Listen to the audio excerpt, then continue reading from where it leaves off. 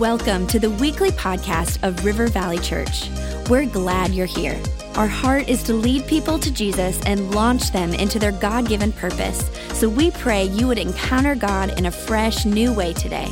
To learn more about our church, visit rivervalley.org. Now, let's tune in to this week's message.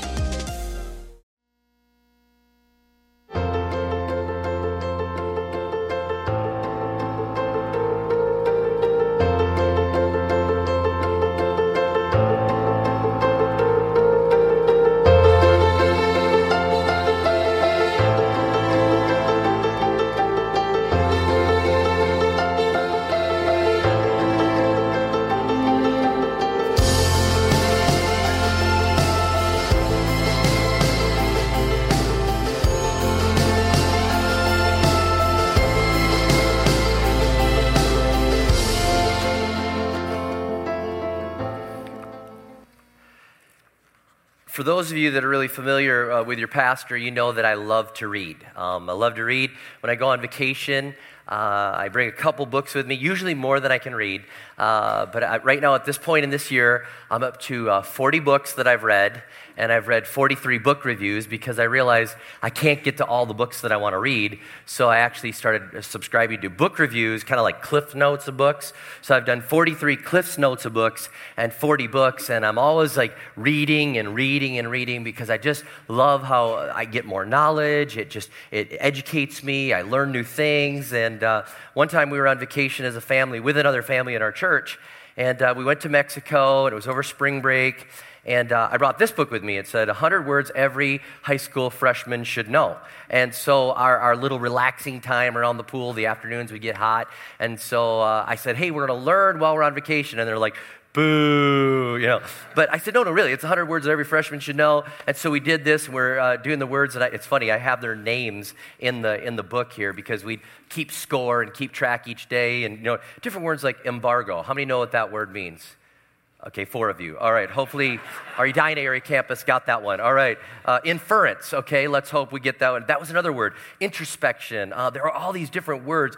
Parasite. Some of you are like, I know that. I'm sitting next to one. All right, you know, you got that. You know, spectrum, stereotype. And so we're doing all these words, and it actually turned out to be something fun where everybody was learning the words, or at least I thought we were having fun. But, you know, we're sitting there and learning these words. Why? Because words are powerful.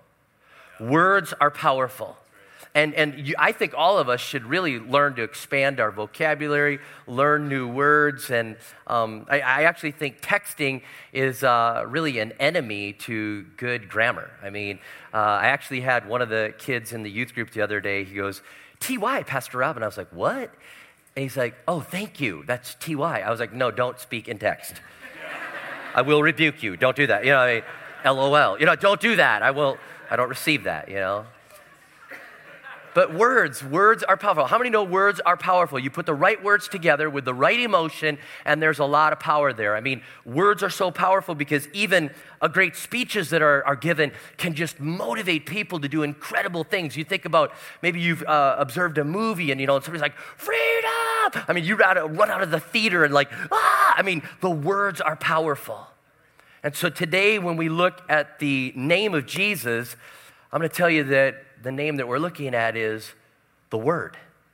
That's a name for Jesus. It's called Jesus is the Word. And so I want you to understand there's power behind this. There's meaning behind this. And it's a very useful thing for us to understand the name of Jesus as the Word of God. Okay, so you need to understand this. Now, I got to admit, after last week, you know, for those of you that weren't here, I had a different word picked out, and then I felt like I was supposed to throw it out, and I put a new word in, and that word just came together really good, and it was like one of my favorite sermons to preach like in the last couple years. I just enjoyed it so much, and everywhere I was going, people were like, oh man, that was like one of my favorites, and that was way better than usual, and I'm like, what is usual like? You know, so, you know, just, you know, And people are like, no. And so I got to admit, like I'm studying all week on the Word, and I'm praying about this. And halfway through the week, I was ready to throw it out, because I was like, there's a lot of pressure. I threw it out, and if this isn't good, people will come up to me afterwards and go like, you should have thrown that one out too. So I just thought, all right, no, but it grabbed me, it got me, and we're going to go somewhere with this, all right?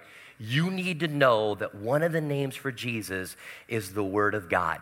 And we're actually going to look at 3 passages of Scripture. And if you can do this without having like a paper Bible, I don't know how you can do this with your electronic version, but you can go to John chapter 1, you can go to 1 John chapter 1, and you can go to Revelation 19. Now what's interesting is all 3 of these are written by John, okay?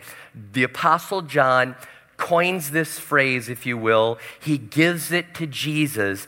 And just so you know, the Apostle John was the one that we used with the advocate from last week that just wrecked us. And I'm just believing that the Apostle John's got something here that was inspired by the Holy Spirit to give this to us about the Word of God, about Jesus, one of his names being the Word of God.